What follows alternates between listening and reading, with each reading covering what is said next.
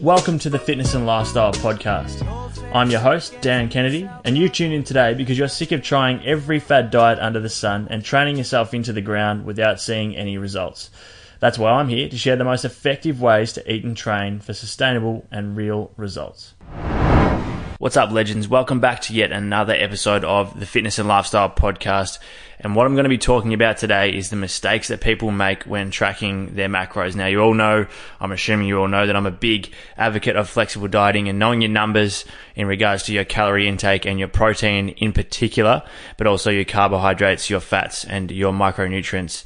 In terms of getting consistent, accurate results, I think it's the most it's the most optimal way to approach your nutrition, and every, quote unquote diet falls under flexible dieting in terms of the way you like to eat, regardless of whether that is a balanced diet, whether that's keto, whether that's vegan, vegetarian, high fat, low carb, whatever it may be. They all fall under the category of flexible dieting and knowing your numbers. Just like in any good or successful business, you're going to know your numbers, and like when you're driving a car, you're going to know how fast you're going and how much fuel you have left. So I think it is essential that you know your numbers when it comes to nutrition in regards to whether or not you're in a calorie deficit for fat loss or surplus for muscle gain, or whether it be performance or weight maintenance or just general health and well-being. It all falls under flexible dieting, and it's extremely important. Now, it is late Tuesday night, and I usually get this episode out nice and early, and I was almost going to wait until tomorrow and just and push it out a day, but I'm a big believer in not waiting until tomorrow to do things that you can do today, and I almost skipped out on that myself today. So I've pulled myself back in line. We're going to record this episode, and it's going to be a good one. So the 5 mistakes, I'm going to list them now before I go back through and go into a bit more detail. Number 1 is tracking every single gram. Number 2 is not adding everything into your calorie intake for the day. Number 3 is tracking your food as you go. Number 4 is eating like an asshole. Please do let me explain. And number 5 is trying to eat completely different meals every single day. So let's start with number 1. I'm going to try and keep this episode relatively short because there's 5 points here, as I've just mentioned, and they're all pretty understandable and very relatable for those who have started to track their macros before.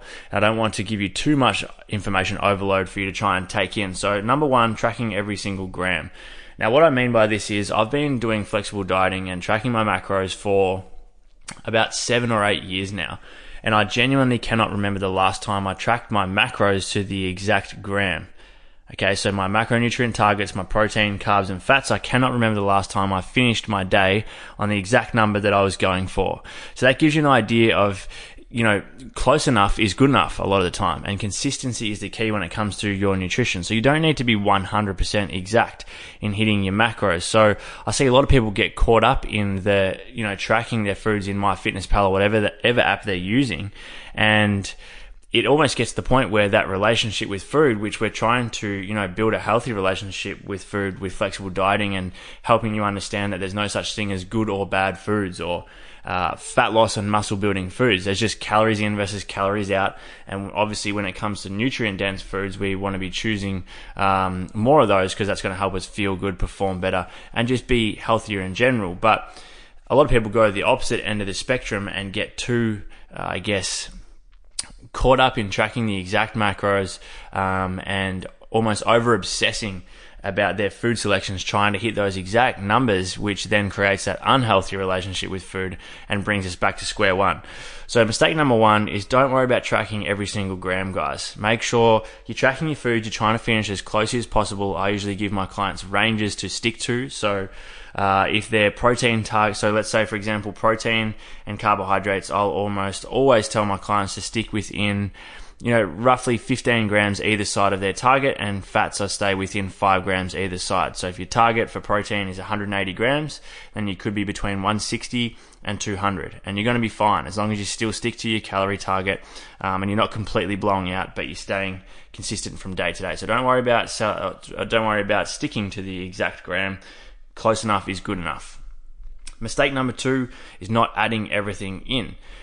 Now, what I mean by that is when you have a coffee with milk and a couple of sugars, that milk and the sugars are calories and they count to your daily intake, whereas a lot of people think that it's a small little thing so they won't add it in, or maybe there's some cooking oil, olive oil, coconut oil, whatever it may be that you're cooking your meats with. We won't add that in because it's only a small amount.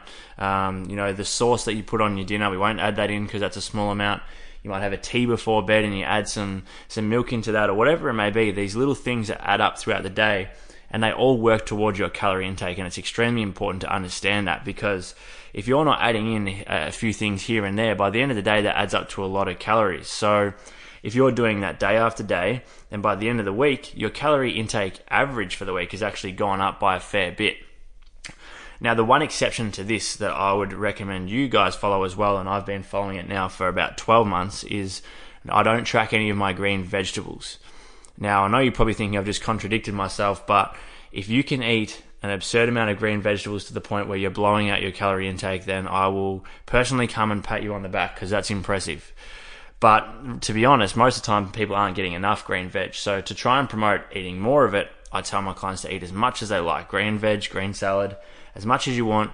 Don't worry about tracking it, but everything else does need to be tracked. Mistake number 3 is tracking your foods as you go. So what I mean by that is, as the day goes on, you get your app out, you've just eaten lunch, and then you get your app out and you put the lunch in, and then you realize, oh fuck, I've only got 300 calories left for the rest of the day and it's only 12 p.m. Okay? Or, you're on your phone 5, 6, 7, how many meals you decide to have throughout the day, times just to add in those meals as you go, and it gets mind-numbing, and it takes up too much time, and it's going to be more likely for you to, step away from tracking your macros if you're constantly on your phone getting your food in your app and making sure you're hitting your numbers and constantly stressed about whether or not you're going to reach your targets or not. What I would recommend instead is the night before or the morning of, go into the app, put in at least roughly what you're going to have for the day, add that in, make sure you're hitting your calorie target, your protein minimum, your macros if you're tracking them, and making sure you're getting enough fiber, vegetables, fruits in your diet for the day. And then that way, if things change as you go, that's all right. That's fine, because you've already got it tracked, you've already accounted for most of the food, and you can just make small adjustments. Or if you're going out for dinner and you're eating out, track that big meal, overestimate what you're going to be having, and add it in first to the app, so then you're working the rest of the day around that. And you don't get to that meal and feel bad because you've only got 300 calories left, but your meal's going to be 800 calories. Alright, so don't track your macros as you go, do them beforehand, so either the day before, the night before, which is what I like to do, especially when I'm in a calorie deficit, or the morning of, so then you've got a rough idea of what you're going to have. Mistake number 4 is eating like an arsehole, which I mentioned before. Now, what I mean by that is a lot of people get quite excited when they discover flexible dieting, because all of a sudden they're not sticking to brown rice, chicken breast, and broccoli, which is absolutely shithouse. So all of a sudden they're open up to a whole new world of foods. They're like, oh, I can eat anything I want as long as I hit my macros. So they go from eating a very nutrient dense, whole food, balanced diet to eating like absolute shit, eating like garbage, and, as I said before, eating like an arsehole.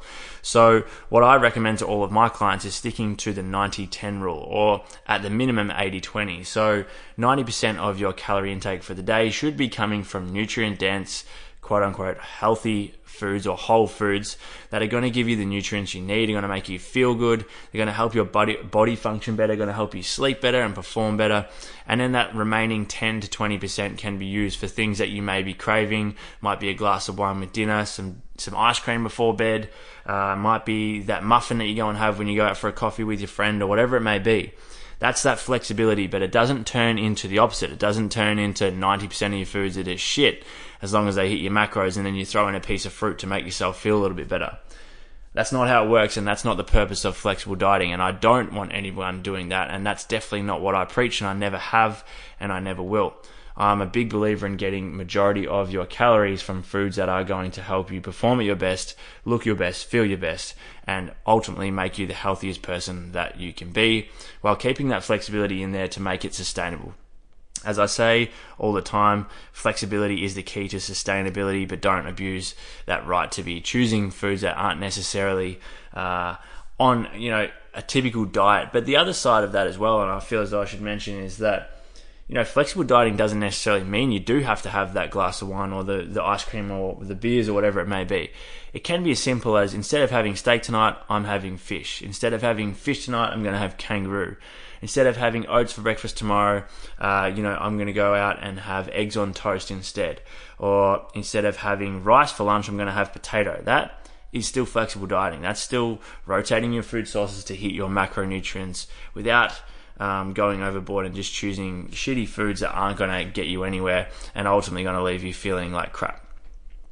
Moving on to our last mistake, and that is trying to eat completely different meals every single day. Now, in particular for those people that are just starting out with flexible dieting, my best advice is 1 day a week, go into your app, put together a meal plan that is going to fit your macros. You might do 2 or 3 meal plans, and then prepare your foods like you would if you were following a specific meal plan, and have them ready to go for the week so that you know you're hitting your macros without having to worry about whether or not you're going to be close to your targets. You have meals prepared. You're not constantly changing your food sources up day after day, eating as many different meals as you possibly can. You're giving your body that consistency. Your sodium intake is going to be a lot more consistent. You'll be able to keep your water a lot more consistent. You'll be able to see what your body is and isn't responding well to, which I think is a massive bonus of flexible dieting, is seeing, do you perform well in the gym after eating X amount of carbs beforehand? Or do you feel shitty after eating, let's say, dairy? Okay, and I'm not a massive believer in the fact that a lot of people are, lactose intolerant or even gluten intolerant, and gluten blah, blah, blah, blah, blah. We could go on for ages about that crap. But you may feel like you just feel a little bit more sluggish after dairy. So it may be beneficial for you to keep it at a minimum or to cut it out of your daily macros, and that's fine. But these are things that you can figure out by sticking to semi-consistent meals and seeing how your body responds. But I would not recommend trying to eat something different every single meal, every single day, just so you can hit your macros and be that flexible dieter. Come up with a meal plan, stick to it. When I'm in a calorie deficit, I'm pretty much eating the same stuff over and over again. Even now, while I'm in a surplus, I'm eating practically the same meals every single day. I'm about to finish this podcast, have my tuna and rice with some veggies, and then go to bed. I might have a little bit of Halo Top ice cream, which I have from time to time, but it's all very similar stuff because I know what my body responds well to. I know what meals I like, and these are the things that I consistently have in my macros, and it works for me, and you'll figure out what works for you if you are consistent. So I hope these mistakes have helped you in some way. Do let me know if they have by taking a screenshot of the episode, posting it on your Instagram story, tagging myself, maybe even tagging a friend if you think they can benefit from today's show, or just telling a friend within the next 30 seconds before you forget about it. But any support is much appreciated. I hope you've enjoyed this week's episode. I'm glad I recorded it. I'm glad I didn't skip out on today and do it tomorrow because I think this content has been good and I know a lot of you are going to get value from it. So I hope you're having a great week so far. Subscribe to the podcast if you haven't already, and I can't wait to share next week's episode with you. Enjoy the rest of your day, guys.